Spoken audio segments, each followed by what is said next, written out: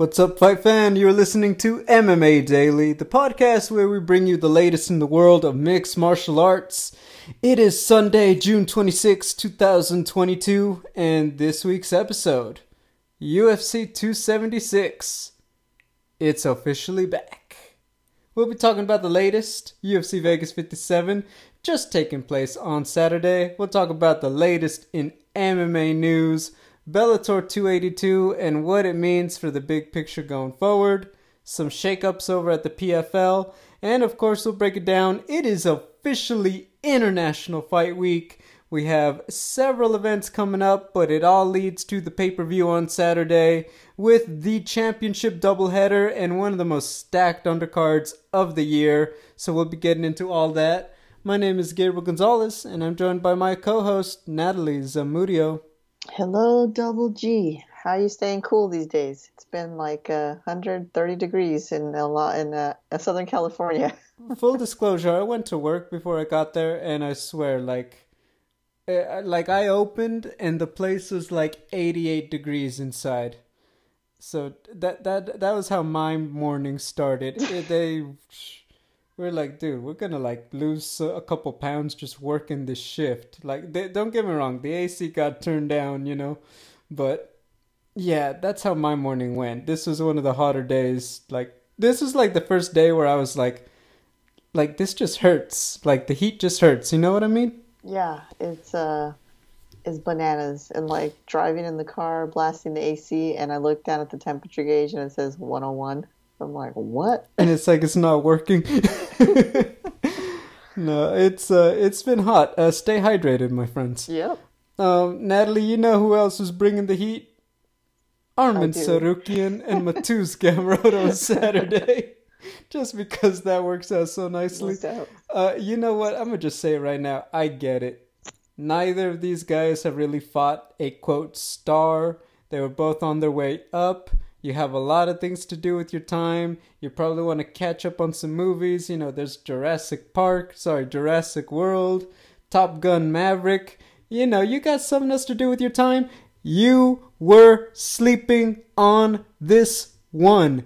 These dudes brought it. They knew they had a great showcase. There was I don't want to call it bad blood there, but there was a little bit of pride and ego. This was a bragging rights kind of fight.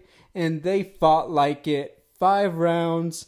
Tsarukyan looks so good early. If you go online, it was all about the scrambles. They'd go for takedowns. They would just literally that scramble, change position, improve position, get back to the feet, keep throwing at a high clip, cracking each other, leg kicks, body kicks. It was all there.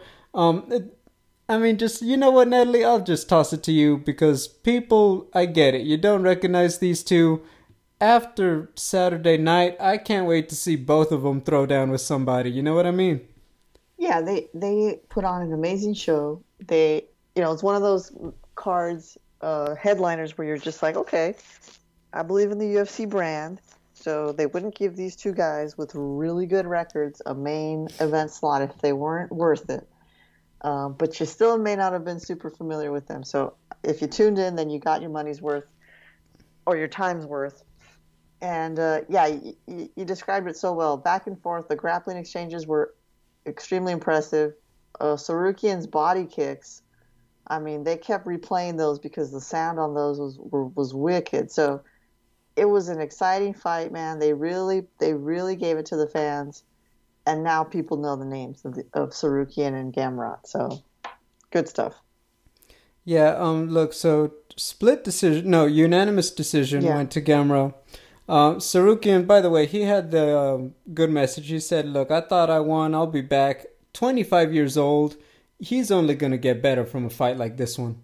He was on a great run. Young guy, like I said. He was always that was his biggest thing is that his career, especially UFC, he's fought guys who are older. Yes, I think he has more fights than Gamrot, ironically, but the fact is he was still developing. He's still becoming that finished product. And what we saw Saturday, he's going to get there. I have no doubt about it. Go back to the gym, learn from this one. He's going to be even better the next time out. I'm not worried. For Gamrot, I think the biggest thing that I saw was his experience. For people who don't know, KSW is like the LFA uh, of Poland. They have churned out, I believe Blachowicz was their champion, if I'm not mistaken, or Ariane Lipski. A lot of people, ironically, not Joanna, if I'm not mistaken, but the fact is, they are a very big show in Poland.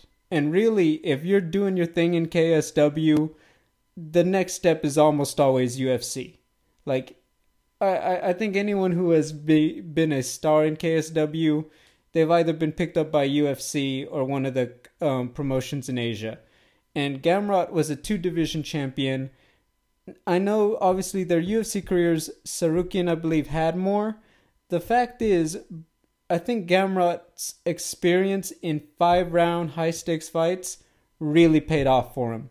Because although Sarukian was winning those early rounds, I think a really big key was the fact that Gamrot kind of forced him to keep answering the bell.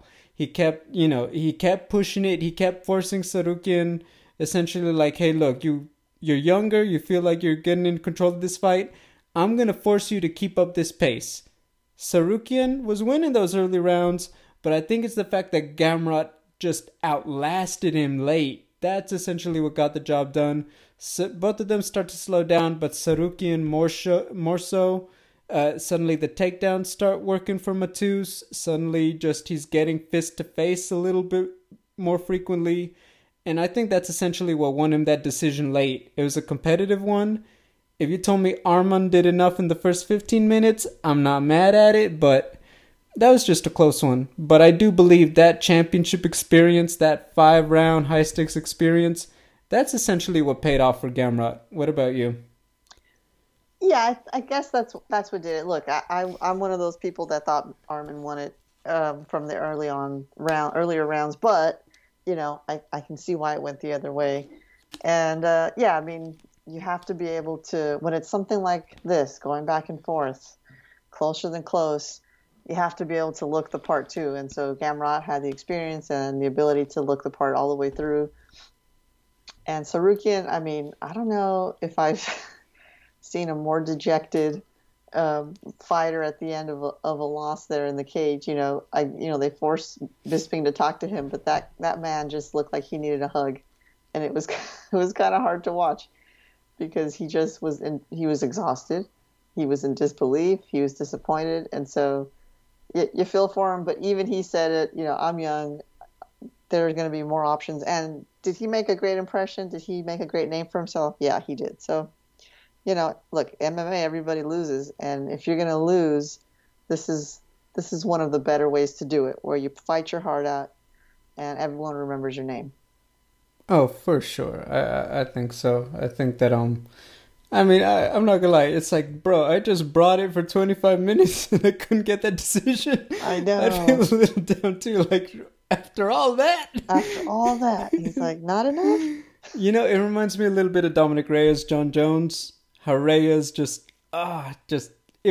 came down to those later rounds, right? Yeah, Reyes, and he looked so good, and he didn't look bad in the last 10, 15-ish. Yep. But sometimes that's just how it goes.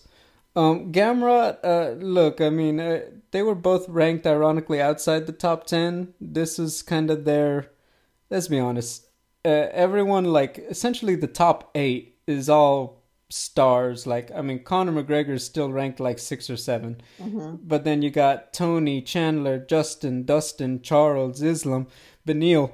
Did I say Chandler? Yeah. You get what I'm saying? It's all freaking killers, 8 to 1. So really, like, being number 11 in the lightweight division isn't like a knock on anybody, especially with how fluid that top 5 always is.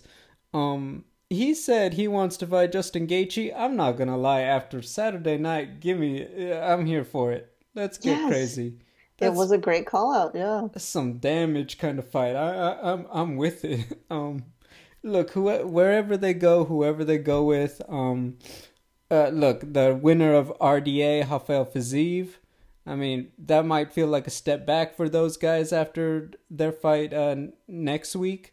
But really, like, why not also? it really depends what the UFC is looking to do. Like, does Michael Chandler get the Conor fight? Do they make Beneil versus Islam? There's so many factors. If Alex Volkanovski wins on Saturday, does he get a title shot? I mean, it's all so fluid right now. I don't think that they're gonna have a concrete decision for a minute. But that being said, Gamrot's in a great spot going forward. I'd like Justin Gaethje, but really, let the dominoes fall. We'll find out soon. Moving on, looking at the rest of that, I mean, look, there was a lot going on, but we had a whole other fight card.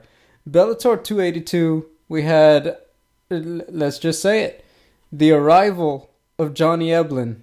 And, I believe he had gotten a win over John Salter. And I've said it, you've said it. Whatever it is, the Bellator middleweight division is like that one in the lightweight division. It's like the one for all the growth that Bellator has made, just has never been able to pick up steam. Uh-huh. It's just Mousasi, and then it's everybody else. Yeah. And so I think that when you saw, Mousasi, he stops Austin Vanderford, who obviously, I'll say it, the Paige Van Zandt connection, the Contender Series stuff. And then you have Johnny Eblen, who, let's be honest, he felt like just the next man up. People weren't talking about this fight. And for 25 minutes, he just gives Mousasi the business. Mousasi had the jab, Eblen had everything else. He was landing strikes, he was doing damage, he cracked Mousasi early, he was getting takedowns, he was keeping him down. Mousasi wasn't able to really initiate offense off of his back, none of that. Just I'll say it was a complete beatdown for Johnny Eblen. Secures the unanimous decision, secures the middleweight championship, and Mousasi comes up just short. He does not get win number 50. It's not to say he can't do it, but it was hard to look at Friday and not feel like you were seeing a bit of a changing of the guard. You know what I mean? Yeah, definitely. The manner in which Mousasi was defeated, it wasn't a lucky punch, lucky knockout. It wasn't a back and forth. It was, as you put it, a beatdown. He got the business, and so you ask yourself, okay, was this just a fight camp that was too close to the previous fight against Vanderford? Maybe Mousasi needed a break, a little more time. Was it the weight cut that he, reportedly had to lose 24 pounds in a day? That's pretty major. Is it the age? Is it just losing interest? Because he always kind of seems a little bit, not in the cage, but if you interview him, if you see his interviews, doesn't he always seem a little disinterested? So who knows? But in any case, is it a changing of the guard is the question, right? There's so many factors into trying to figure out why Mousasi performed the way he did, underperformed. Too soon to tell, but it could be. It was a pretty complete domination, and so when that happens, it's either that a fighter completely fell off, in Mousasi's case, or just tired, didn't have the same drive and energy in the fight camp to put it all together, but will be back looking good the next fight. So we'll see what happens, but it's a good shakeup for Bellator, and it's a good win for Johnny Eblen, who, was just seemingly another person in line against the big name, one of the big names at Bellator, Gegard Mousasi. Yeah, so I think my biggest thing coming out of that was that full credit to Johnny Eblen. I mean, he did what he wanted to do on the feet. He did what he wanted to on the mat. And like you said, I mean, you look at how many years. I mean, they made a big deal about King Mo being in Johnny Eblen's corner out of Top Team.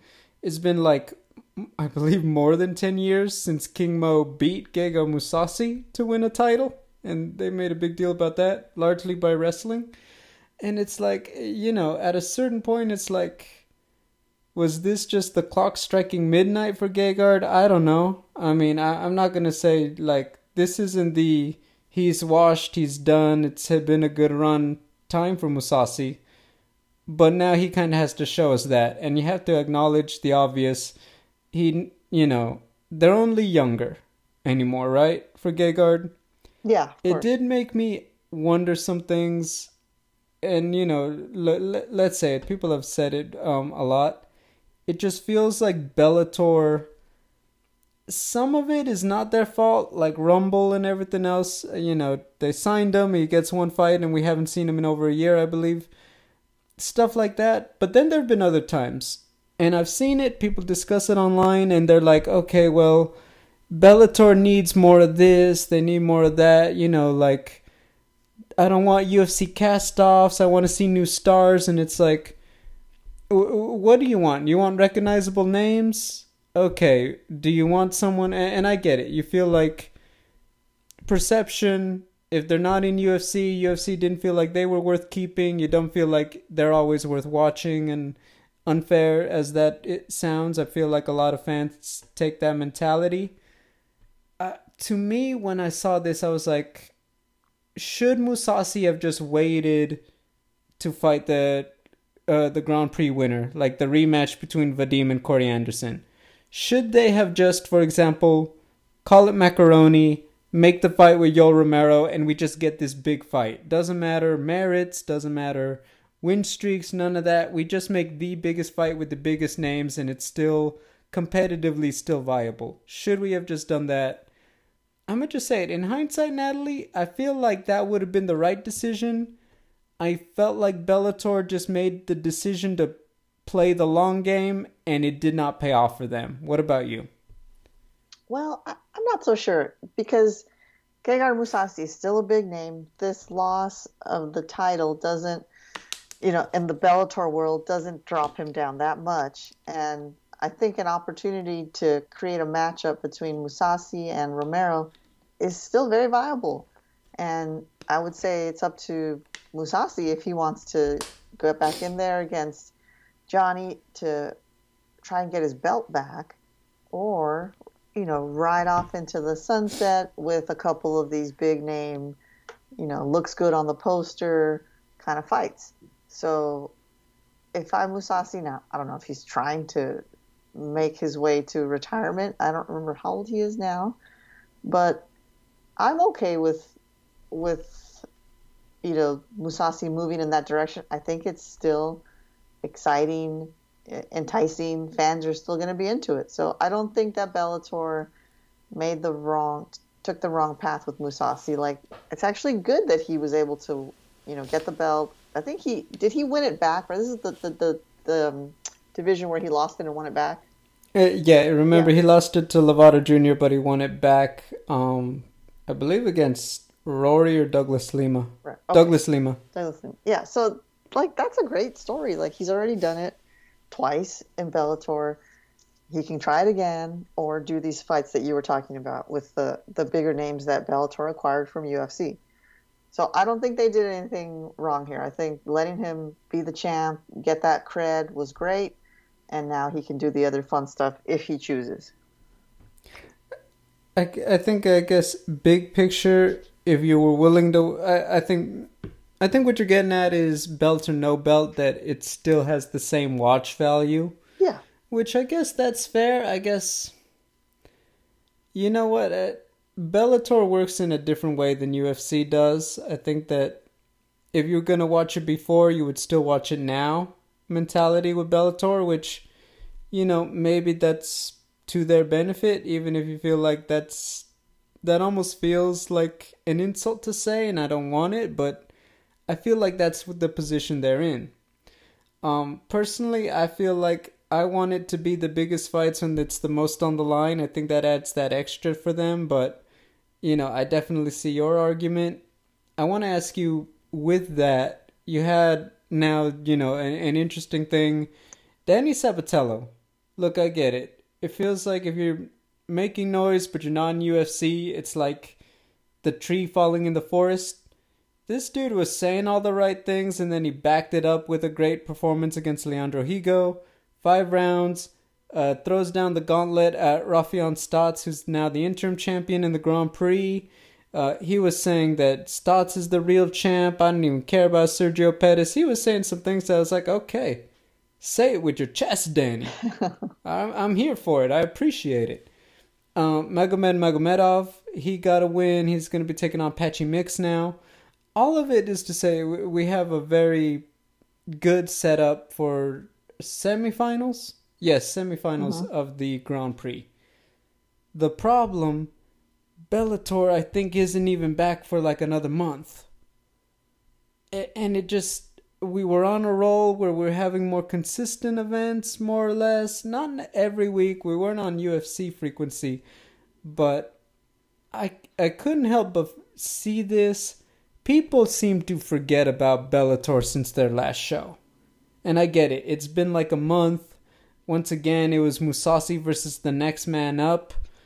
Do you feel like we are now reaching a point where this is starting to really hurt Bellator, the infrequency of events?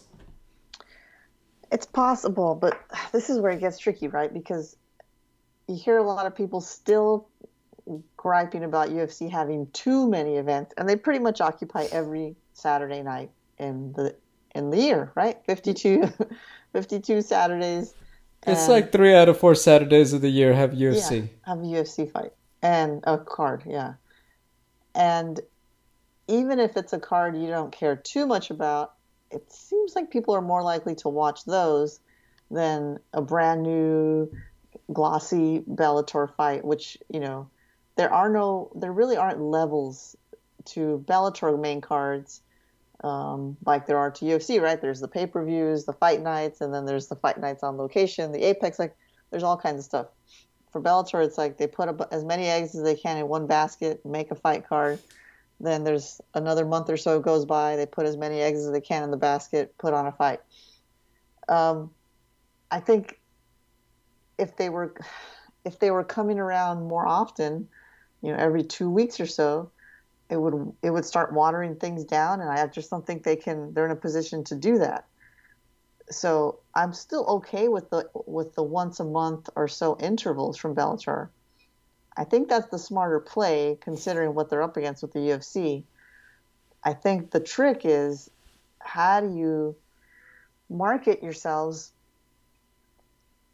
You know, look, they have to do something different, and I don't know the answer. Of course, it's easy for me to say, do something different, Bellator, but there's got to be something that can get more eyeballs that they can do. And I don't know what that magic formula is, but it's not going to necessarily come from the fighters or the highlight reels, from, you know, exciting moments that occur in any given fight card. It's got to be something bigger. They have to find a way to make their brand bigger, and I have no idea what the answer is, but that's the only way I see them getting out of this, because the fights are good. You know, I mean, the Mousasi Evelyn fight was really good. Rafion Stotts going into the cage, like shouting at Sabatello, man. That was like, okay, that was exciting. That made me think of Daniel Cormier and Brock Lesnar, right? Like, I mean, you know, different levels, but I was like, okay, this guy came to play, right? Like, he's trying to really get people amped up about it. And how many folks saw that? You know, I don't know. What kind of marketing thing can they do? Is it a gimmick? I don't know if they need a gimmick like they were doing in the old days to build themselves up. Like that worked, right, to get them to this level. Yep. The what's the guy's name? I can't remember his name. The one that used to fight with Masvidal. Kimbo. Kimbo, thank you very much. Like starting out with the Kimbo stuff that people call the circus, and they brought back Hoist Gracie and Shamrock, and like you know, they were doing these things to use real veterans, mega veterans, to build to the next level of younger veterans, and you know, moving on. So look, they have a formula that worked. They've got to do something else now. I don't know what it is, but they got to get creative, and they have to start maybe going to the schools, gyms, and you know, just trying to attract a different crowd. Spread the word TikTok, of Bellator. Yeah, something to spread the word, man. TikTok. I hate saying that because I don't even use TikTok, but like, they got to get creative. They got to get different. You know, that there's that baseball team. Have you heard about the Bananaramas or something? I have not. Okay, there's some cool baseball team out there, the Banana Sluggers or something. I don't know what they're called. You can Google it, and like during their games, they're dancing on the field. They're doing these choreographed like pitching things where like the entire outfield will start dancing along with the pitcher, and then the pitcher throws the ball. Everyone in the crowd is dressed in banana suits. Like it's this whole crazy. I don't know if it's double A, triple A. I have no idea what level of baseball we're talking here. It's not MLB, but anyway, they're doing something kooky and it's getting them attention. People are driving from all over the country to go see their games. Bellator can't do something like that, but they have to do something different. Something different. And maybe I should work on a business plan for them. What do you think? So I want to acknowledge that, like I said, there are things that decision making they've been in control of. There's things out of their control. So for one, okay, look, I'll say it's divisive. Some people agree with me. They should have gone with another direction with Mousasi, for example. They should have tried to go for this or that off the bat. Okay. There are other things not in their control. For example, the word on the street is that Showtime, even though they work with Bellator, it's not really their priority as much as it is growing their boxing. And quite simply, I don't know if it's just a matter of like, hey, conflicting this Friday night, Saturday night, where are the dollars going in terms of running commercials, etc. But what I understand is that the boxing side at Showtime is getting way more love than Bellator. And it's not just about budget and all that. It's just where who's, okay, you got a guy, you have two girls. Which girl does the guy want to talk to in the end? It's just what it is. I don't know what else to put it. They're both in his school. They're both there for him to talk to, but he just is choosing one. I don't know another way to put it. It just, Bellator, from what I'm hearing, isn't the main chick at Showtime. It's the side piece, and that hurts to say because Bellator is a perfectly great woman that anyone would be happy to have. You get what I'm saying? Yeah. I was trying really hard. I was like, I have a great metaphor in here. How do I really get it across? You know what I mean? Yeah. I don't know how else to say it. They're just not getting the love in their own house. Yeah.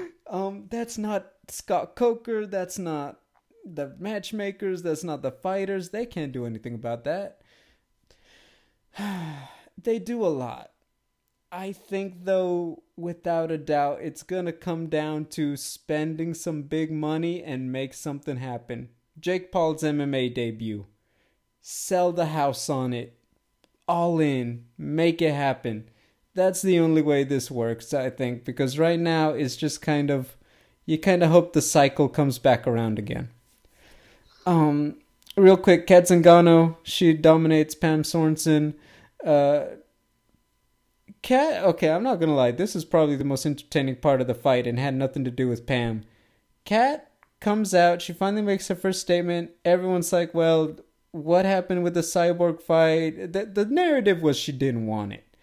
Kat says, I was never offered Cyborg.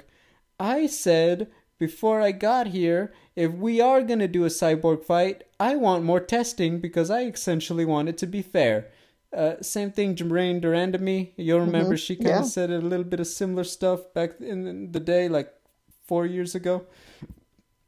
To put it bluntly, Kat Zingano says she wants more testing. She knows that's the fight to make. I think everyone does. Not for nothing, Chris Cyborg responds and says, essentially, Kat, how many losses have you had since you started going through USADA compared to me? And I was like, ooh. Mm-hmm. I was like, oh, once again, say it with your chest.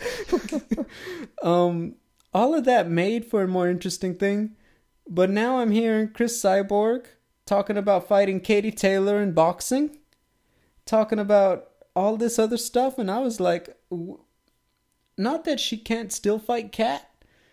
But the more I see this, Chris Cyborg is about to hit free agency. She told Ariel Helwani, if we do a fight with Kat Zingano, the time to make it on my old contract is done. The only way it's happening is if I sign a new contract with Bellator. She can do that. She could wait to re-sign with Bellator. She could go box. She could do a one-off with PFL, fight Kayla Harrison. She could come back to Bellator after the fact. There are so many things she could do right now. I'm going to just ask you, ultimately, do you think in the big picture we will even see Cyborg versus Zingano, knowing fully well Cyborg has two options on the table, possibly making the Katie Taylor fight, and definitely being part of the pay-per-view with Kayla Harrison next year? Do we see that fight if it's... Like, will it happen in general? Does the crystal ball say? No, I don't think so. I think Kat Zingano, she dug her heels in the ground. She missed the boat. That's the hill she wanted to die on as far as Cyborg goes, and that's fine. I can understand that. But just based on the way Chris Cyborg responded to her, and if I'm Chris Cyborg, I'm like, I don't need to beat you to secure legendary status. Bellator lets me box, whether I'm with them or not. Like whether, that's how I say it, whether I'm still like a brand new contract with them or just at the end of one. I have that option. And I know if I'm Chris Cyborg and if I'm Scott Coker, like, okay, like go do your thing. If you want to box and then do a one-off with PFL to fight Kayla Harrison, great. You're going to be an even bigger name. And we'll bring you back to Bellator. At that point, I could see Cyborg saying, okay, if Zingano's next in line, sure. But I'm Chris Cyborg. I'm not going to go out of my way to give this woman a fight who's making all this hay. Again, I'm actually, I understand Zingano's perspective here. I was reading something in the comments of one of the articles about this that said, like, the effect of whatever Cyborg used in the past, that's already baked, right? Like, it's baked in. So, like, I don't really know people. She was in the UFC for a long time during the USADA era. Like, I don't really think there's anything going on anymore. But to say the damage has been done already. So, like, for Zingano to die on this hill is a little strange because, like, she's not getting some kind of crazy advantage over you at this stage in her career, but okay, whatever. You said it, you put it out there, now it cannot be unsaid. And Chris Cyborg didn't like it, and so she's not going to go out of her way to make a fight for you. So I don't think we're going to see it unless Cyborg, after doing whatever she wants to do, circles back to Bellator and they tell her this is the person next in line. Cyborg, I don't think is going to go out of her way to fight her. I know that Leah McCourt also said she's not been tested in Bellator, and she's someone who's had several Bellator fights. I mean, one, that's a little alarming. Two, if you ask me right now, do I think it'll happen? I'm going to say 30-70. 30 being the yes, 70% no. And I'll tell you why. They just missed the boat. It should have been Kat, not Arlene Blanco, about a month or so ago, 2 months. And now the timelines are now off. Because now really it comes down to whether or not Cyborg wants to stay active, and how much does the money mean to Chris? How much is she worth to Bellator? Are they willing to break the bank again to sign her? Because even though she'll keep the boxing, she loses the Kayla Harrison payday, because you know that's got to be a play that the PFL is going to make. And now this is on Cyborg. It's June. Kayla has 3 more fights this year before we could even talk about PFL pay-per-view. Okay? Now, are you saying you're going to wait about a year from now? At least 9-10 months? 8 to 10 months? Okay? Keeping in mind it's already been a month and a half-ish since your fight. Is PFL going to pay you what you feel you are worth to be the B-side to the Kayla Harrison pay-per-view? Okay, all of those are questions she may not even have an answer for yet. Let's say it. Kayla Harrison might lose 1, 2, or 3 of these fights. Anything could happen in MMA. A lot of these things are not going to get answered for a while. But now it's on Cyborg. Do you want to wait for that? Do you run the risk that the fight loses its value before you even get there? Do you want to have that long of a layoff? All of that. And yes, how much does it even mean to you to fight Kat Zingano at this stage of the game? for Bellator, uh, do you feel like this Chris Cyborg is worth you paying what she is worth? What you think she might be able to bring to the company at this stage of the game? All of those are questions that need to be answered before we say, hey, let's put pen to paper, Cat versus Cyborg. I don't think there's an easy answer. What I will say is that if Cyborg chooses to stay active in MMA, Bellator has to open the checkbook again. Mm-hmm. If not, I could see Cyborg saying, we've had a good run. Kayla, I'll see you when I see you. I'm going to go box Katie Taylor, who's red hot after that Amanda Serrano fight that they had at MSG. Yeah. And let's do it. But I will say that timelines have now passed for this to be a priority to Cyborg. She's kind of like Nate Diaz. There's now finally bigger stuff on the table. Yeah. You don't even need to be in MMA anymore. You don't have to be in the house anymore to get the payday. Exactly. I'm with you. Yeah. Anyway, speaking of PFL and Kayla Harrison, Julia Budd out of the fight. Now Caitlin Young is in against Kayla Harrison. Undisclosed injury for Julia. Young, I'm going to just say it bluntly because everyone else sees it. It's like that elephant in the room. Young is 12-12. Oh, Lord. And for context, Young is on a 2-fight skid. She was Bud's debut for PFL last October. Mm-hmm. And then earlier this year she fought, I believe, it was earlier this year, I believe, Mariana Moraes. Young, to my knowledge, I don't even think Young is in the tournament. So once again, it's kind of like Ray Cooper, Carlos Leal. It's kind of like, okay, you throw in fresh blood, but only one of them is even earning points. Yeah. Okay, so here's my thing. Obviously, it sucks, and Kayla can only fight who they find for her. I mean, yes, you could have thrown a Jenna Fabian, Larissa Pacheco, but it's, let's be honest. There was a reason why people were excited about this with Julia. Because different fighter, yeah. Exactly, and it's someone who is so much more proven. If Kayla's going to be a featherweight, let's say Julia's like a top 3 featherweight in the world. Yep. With Amanda, Chris. Most people would say Julia is right there. That's it, yeah. Until Kayla fights one of those bigger names. Okay, Caitlin Young is Caitlin Young. Okay, the fight's going to happen. Anything could happen, but we both know what we expect to happen. We're about to get so much UFC overload this Saturday. Between, let's be honest, Wednesday onward, it's going to be all UFC 276 and Hall of Fame. I'm not going to lie. There's a lot going on for me this week. I'm going to be there. Let me tell you, they have a lot planned. Got a lot of exciting things coming. And you're running Kayla Harrison this Friday. You spend millions of dollars, and I get it. It kind of matches the schedule.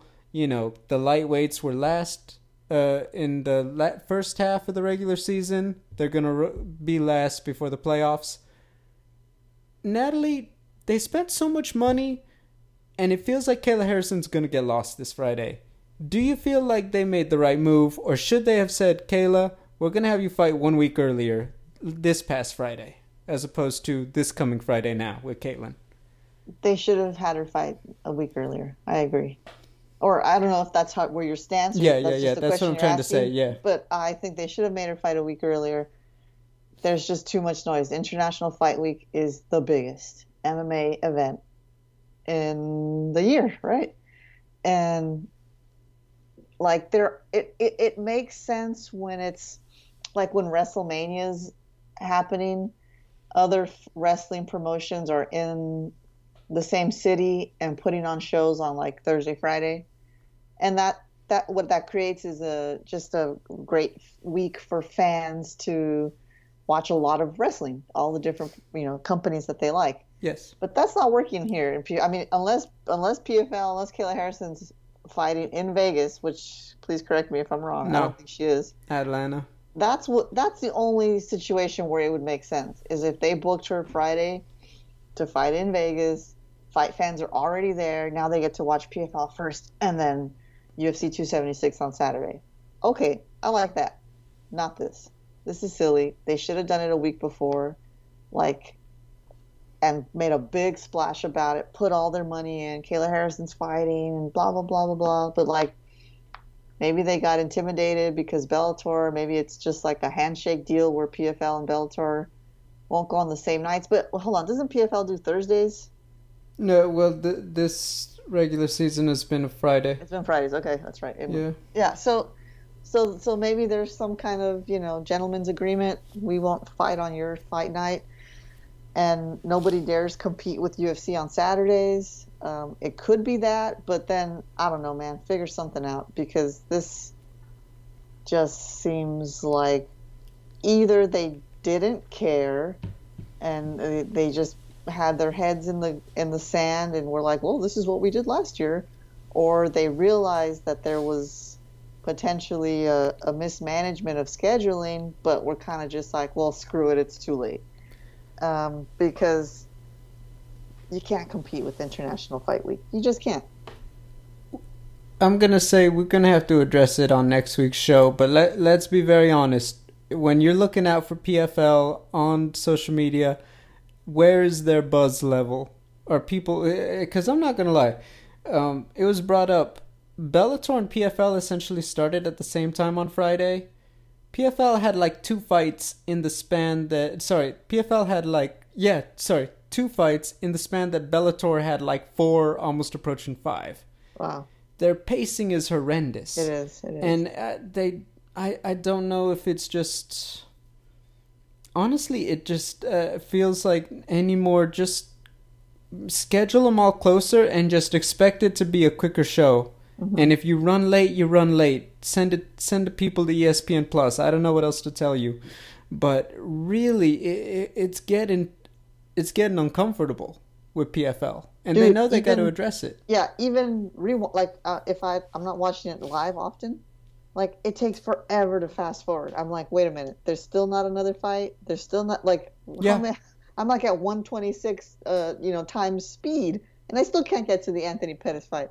Like, okay, guys, y'all are, you need to rejigger your programming here. But my point of that, you spent all this money for Kayla because, let's be honest, she's the lightning rod. Mm-hmm. She's the one bringing in more eyeballs than anybody else. Let's say it like it is.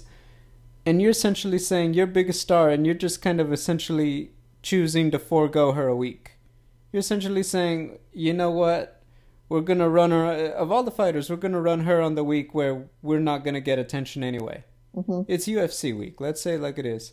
I want to see the level because I don't know if it's this thinking of, oh, well, I'm just so ready to watch MMA that I'll watch any MMA. I don't know if that works in this scenario. And not to say that people are just going to watch Adesanya and Max and Alex replays until Saturday, but I just want to know if their buzz level will even be there, because really that would be the biggest faux pas. I think that you spend all this money and it feels like no one's going to see her this Friday. Yeah, no, there will be no buzz level. I mean, it's just, especially now that the opponent has changed. Like, that's something that's out of their control. But like, okay, now what? What are you gonna sell me on now? No thanks. I'm still gonna watch, but you know what I'm saying. Oh, don't we all? But yeah, for sure. Moving on to the next one. I mean, look, like I said, it's fine. It is real International Fight Week. COVID is still a thing, but let's just be honest. They are breaking the doors down like it's not. They have the full convention. They have full Hall of Fame. About the only thing I think is that the MMA awards aren't running this week. But essentially, I was there at the last International Fight Week, and let me tell you something. It was a party. Let me tell you. Okay. It was even... Okay. Fight Island was not as exhausting. Oh. That is how crazy International Fight Week was, Yeah. Look, they've set it up. It's got a little bit of everything Wednesday through Saturday. But the biggest thing is that it all comes down to a really great card. And you know who's fighting, but the undercard, you got Robbie Lawler, Brian Barberena. You got Brad Riddell, Jalen Turner. You have Macy Barber, Jessica Ai. You've got... just announced Donald Cerrone versus Jim Miller. I was checking. It got shuffled a bit in the order. They're like the featured prelim on Saturday. Donald Cerrone is now in. Bobby Green withdrew for personal reasons. Not for nothing, they're also bumping it up to 170. Okay. The one thing they did lose, Lauren Murphy is out of the fight with Miesha Tate. Ariel Helwani says that finding a late replacement has been it doesn't look like it's going to happen. I'm not going to lie. I feel like Miesha, put it this way, they would have had to give her like Caitlin Chukagian. You would have had to have that happen on late notice, I think, for Miesha at 125. What if Shevchenko comes in and is like, I'll fight you with a broken foot? Bro, wouldn't that be... that would be so gangster. Oh, my God. Have you seen her on IG? She's like freaking Hunger Games, like the new president. Like, seriously, watch Kazakhstan? them. Or no, Kyrgyzstan? Kyrgyzstan, yes. Oh, my God. Go check her out on IG. You need a... who do you follow besides me, Natalie? You gotta... I just stare at you all day. You gotta... I follow a lot of people. You know what happened to my feed? I had a kid. And so now it's all baby stuff? It's all baby stuff. It's like Parents Magazine. It's like what to feed your toddler, how to deal with tantrums. I'm like... Put her back. Information, but I just keep missing important fight stuff. Put her back on your favorites. She's got a really awesome feed. I used to check it out. I was like, let me tell you something. If the apocalypse hits tomorrow, Valentina already looks like the president of the... Is this the horse thing? The Survivors. Goodness. I'm looking at it now. You see what I mean? Wow. You see what you're missing? That's fabulous. I love whatever she's doing. She's like the president of the Survivors after the apocalypse. The warrior queen totally we need. Is. Yeah. This is hilarious. This is nature. Traditional dress. Horse. Feels good being at home. You get what I'm saying. Anyway, the fact is Valentina's not coming in to save the day on Saturday. Maybe she ride it on that horse. That'd be pretty sweet. Oh my God. Anyway, look...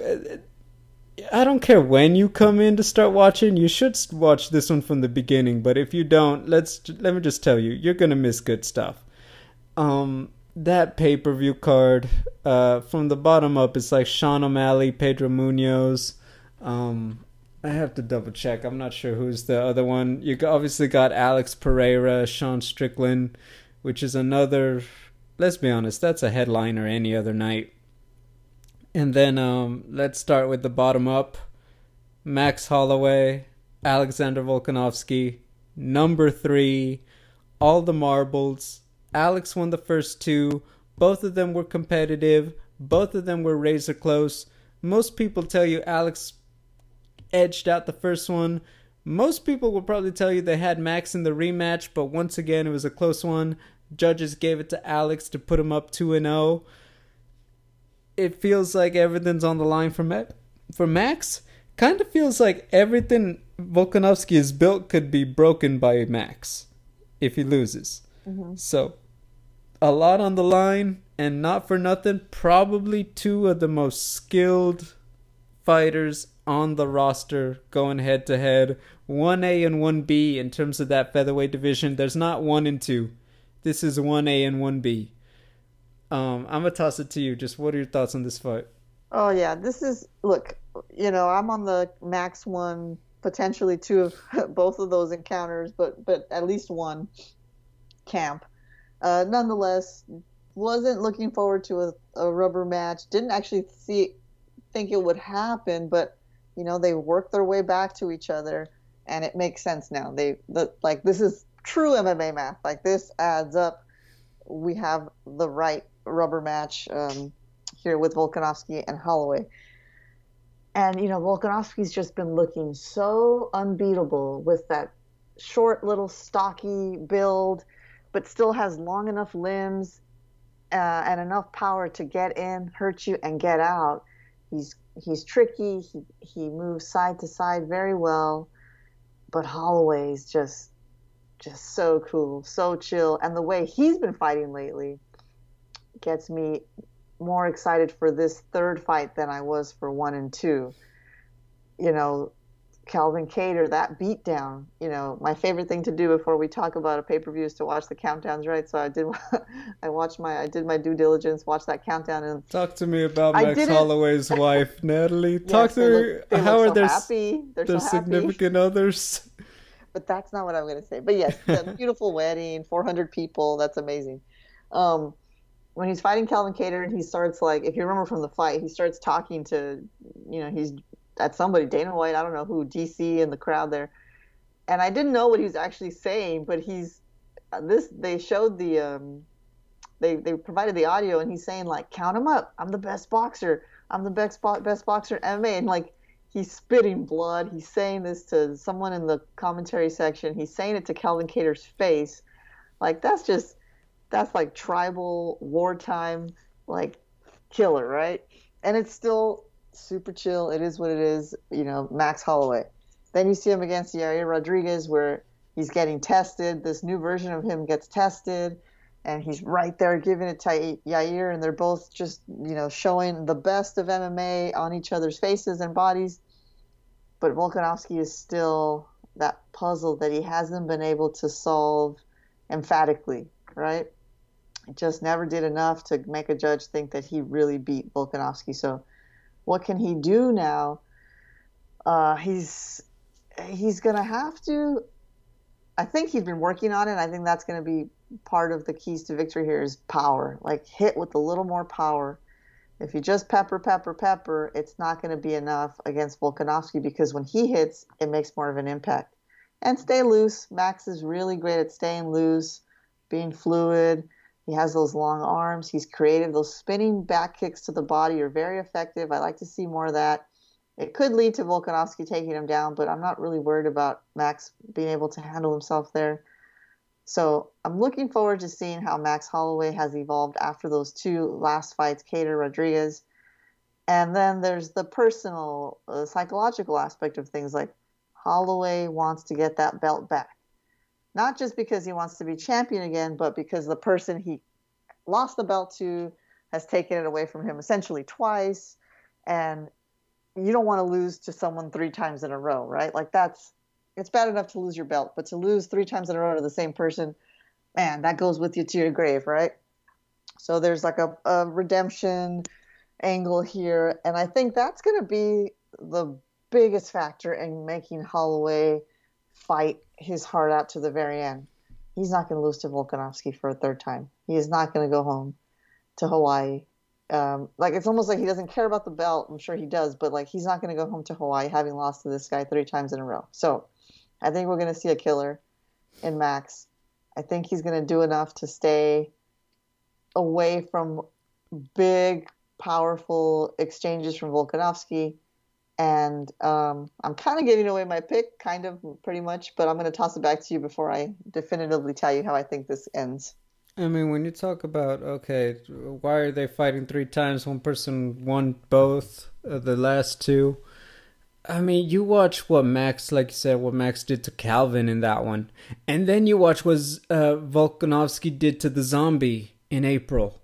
And I'm like, this is just some wild stuff. Like, their level compared to everybody else. What Max did to Brian Ortega, what Alex did to Brian Ortega, Max's fight with Yair, the way that, Alex took out Chad Mendes. They both have wins over Jose Aldo. It really is ridiculous the level that these two are on, and they're just each other's perfect dance partner, right? That's what makes it so great. Psychologically, that for Max. Now, technical standpoint, the way Alex has been fighting, and I think that one thing we've figured out is that for all of the prowess of Max, for all of the adjustments of Max, for all of the skill sets of Max, that bit of physicality and yes, that technicality, that ability to not be there for as many shots as Max tends to land on you, that has really been the difference in Volkanovski. When he connects, he hurts you just a little bit more. He's not there to be hit as much as a lot of Max's old opponents are. And I think that is what has been the difference on those scorecards in the end. Now, mind you, it's still a really close fight. Max still landed a lot on Alex both of those fights. Particularly with kicks in the rematch And he didn't fight him too bad the first time. But you once again have a very technical fight. I think to me, it is going to come down to who uses more weapons in 25 minutes.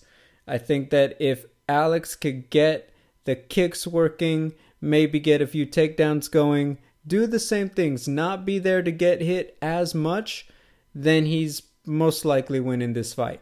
Same thing for Max. You have to, yes, all this best boxer in the UFC, you're going to have to come with the pistols, the shotguns, the automatics, the rifles, the RPGs, everything that you're able to select in Call of Duty. You need to have all of those weapons unlocked.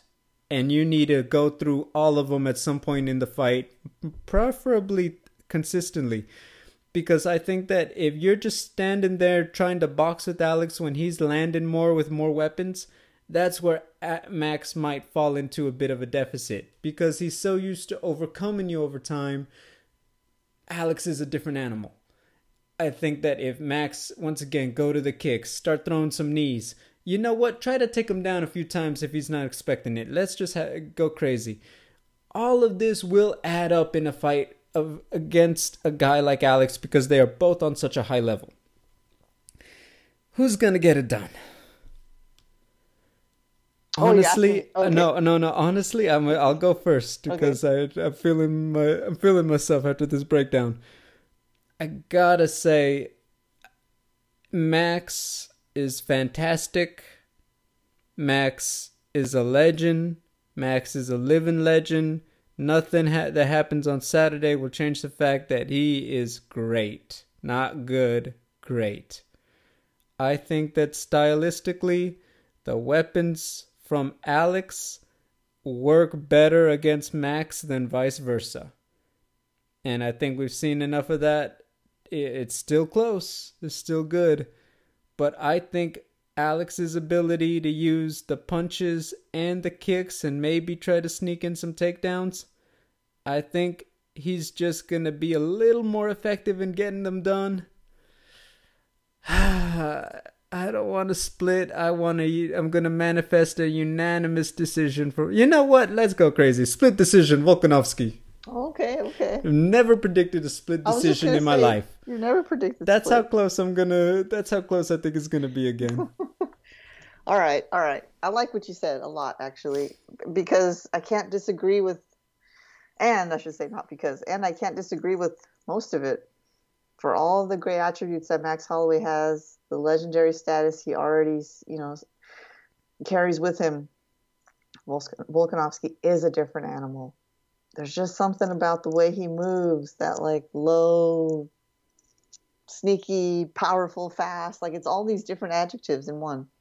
That being said, I really truly believe Max Holloway is going to go like deep warrior on this, and he's going to find a way to pull it out because he's not going to lose to this guy a third time. It's just not going to freaking happen. And so it's going to go the distance. They're going to bleed their hearts out. And Max Holloway is going to win. I'm not going to copy you, but I think that makes more sense. I'm just going to say by decision. But yeah, based on how we're fixing this fight to go, it's probably going to be a tough one for the judges to pick a winner. But I'll go I'll just say decision. Max is going to win by decision. Call the split, you chicken. I just didn't want to copy you. It's not a chicken, but okay, fine. I'll copy you. Max is going to win by split decision too. I smell chicken. Just because, you just know it's in the air. This fight's gonna go there. It's gonna be like, oh shoot, who won? You know how we said, Wei Li and Joanna can't go the same way. I was like, no, it's probably not gonna play out the same. This one's gonna play out the same. Yeah. There we go. Let's get right into it. Israel Adesanya, Jared Cannonier. Every time, I do articles about Adesanya and where he's at, I'm just like, dude, I'm writing the same thing. Okay, who are the best middleweights besides him? Marvin Vettori, Robert Whittaker? He's now beaten them both twice. Yeah. He beat Paulo Costa. He got Yoel Romero. He tried to go up and win the belt, didn't go his way. Oh well, he came back. He's 1-2. He's just on a roll at 185. You talk about best talent we've ever seen at middleweight, and it's not even like hyperbole. And mind you, the GOAT Anderson Silva was a middleweight. That is how wild it is watching just how good. What I loved about his performance against Robert Whittaker, he was not being patient. He was taking that fight to Rob, and he was still being elusive, and he's not there to get hit, and he's just... I say this sometimes, he made it look easier than it was. He made it look easier than it should have been, because we all know just how good Robert Whittaker is, how motivated he was to get that one back. And then you have Jared Cannonier, and I think the thing, you always talk about the intangibles, like he used to be like a flight engineer, something like, he had a really big job. He had a nice, high-paying, I don't want to say cushy job because he works hard for it and you have to be smart, but the fact is, he quit a really good job to be all he could be in MMA, fought in 3 weight classes, and then here he is, and he's dropping dudes like Derek Brunson, like Jack Hermanson, to name them. Gastelum? Did he beat Gastelum? He did beat Gastelum. I was trying to think of his finishes. Oh. Anderson Silva, although that was a bit of an injury deal. But you get my point. He has been on a roll too. This is everything he's worked for. This is why he quit that job, is to win this kind of fight against an opponent like Adesanya. And that's what makes it so much fun. Yes, they are very polarizing in their styles. You kind of feel like Adesanya, he knows what he is great at. He will get in and he will get out, and he does not care. He is ready to light you up at his range, not yours. Then in Jared, you know what he could do. You know he's durable. You know that he can step through the fire a little bit to get to you. It's just going to be about using more of those weapons early. You got to slow down a guy like Adesanya. You got to be able to walk him down. You got to surprise him. Blachowicz, I think, shocked Adesanya with the takedowns. Jared can't be afraid to try to set up these things, because you really are essentially hoping that Adesanya is going to zig instead of zag when you decide, hey, I'm just going to throw with him at mid-range and I'm going to just catch him. Yes, obviously that can happen, but really, when you're up against a technician who doesn't leave those openings often in Israel, it becomes that kind of ball game. So, all of that is to say we have a really good fight on our hands. How do you see it? How do you like it? We do have a great fight on our hands. Adesanya, look, I was thinking about when Adesanya fought Anderson Silva, it's like, water versus water, right? They're both sort of mirror images of each other. They can punch you, they can knock you down with a punch that doesn't even look like it was thrown very hard. They just have a mastery of the chi. They can, dulcim you. And that was like-minded styles. Adesanya Cannonier is, water versus like a boulder, a rock. Cannonier is the rock. He's just muscular as heck, powerful as heck, and he's not stiff and inflexible. He does have good movement, but really it's the power. That's the thing that's gonna finish you when you fight Cannonier, if you give him that opening. So to your point, Adesanya is just such a superior offensive and defensive fighter that he's not usually there to be hit. He can get grazed, but so many times he's bending backwards at the waist, matrixing, slipping a shoulder, turning his head, and things are just grazing. So if that Adesanya is still there, Cannonier's going to have a hard time finding the chin, finding a body part to hurt.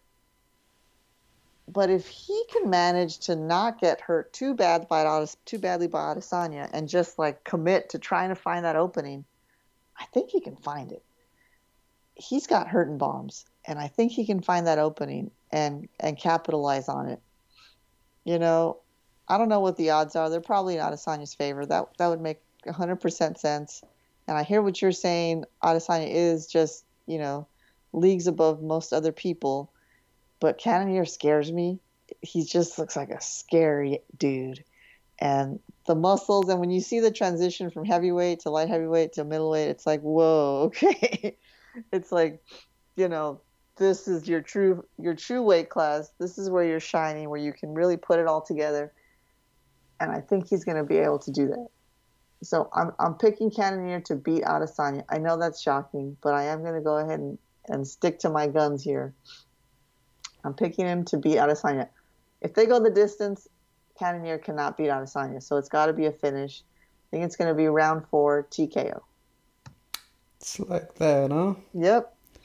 It's like that. It is. It's gonna be like that. Nah, I'm just having fun. Sorry, I take it back. Round 3. Round 4 is getting into deep water there. I think round 3. It'll have a little on the early side. Here we go. No, you know what? Honestly,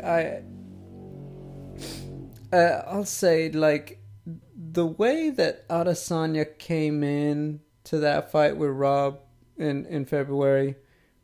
I love watching Robert Whittaker. I like his vibe. I like his style. Yeah. You asked me, like, if I had to name, like, my top 5 favorites, Whittaker's one of them. I just felt like, kind of like Dustin Poirier has the right sauce. Adesanya's been reading the right anime. He just felt that vibe.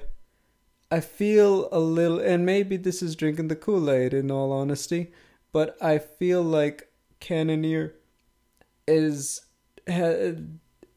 just like that wild thing could happen. Anything could happen out there, and it just feels like that unpredictability is higher here than it was against Whittaker. I know, in all honesty, I was there when Whittaker beat Cannonier on Fight Island. It was very, just Whittaker's ability to get out of the way of everything. Yeah. And I know fully well that very similar things could be replicated again on Saturday. I do think that it's going to be harder. I think that Adesanya's going to really have to work for this one. But I think that stylistically, as much as I could see those hammers reaching Adesanya, I think it's just going to be, once again, you're going to see how great this guy is. And I think that it's just going to be what it'll be. Remember, he just had Carlos Ulberg fight. He's going to have Brad Riddell, Alex fight. He is essentially leading the charge for City Kickboxing again. And it's going to be really sick. And I think he's going to just get the job done again. Don't have other words for it. That's how we're getting it. I want a 3rd round TKO too. And I will leave it at that. 3rd round TKO Adesanya. Just a slow breakdown. Kept catching him, and kabang. I like it. I mean, I'm sticking to my guns. You're sticking to your guns. What does that mean? We're just gonna have a good fight. It is what it is. But yeah, what's it called? Looking at our schedule, I mean, we've got now, hold on, the Battle of the Rafaels next week. Rafael Dos Anjos, Rafael Fiziev.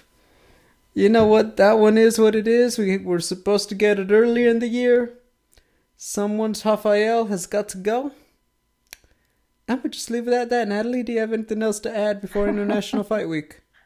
Have fun. That's what I have to add. Thank you. Ladies and gentlemen, be on the lookout at Double G on TV. Media Day, press conference, the Hall of Fame, Radio Row.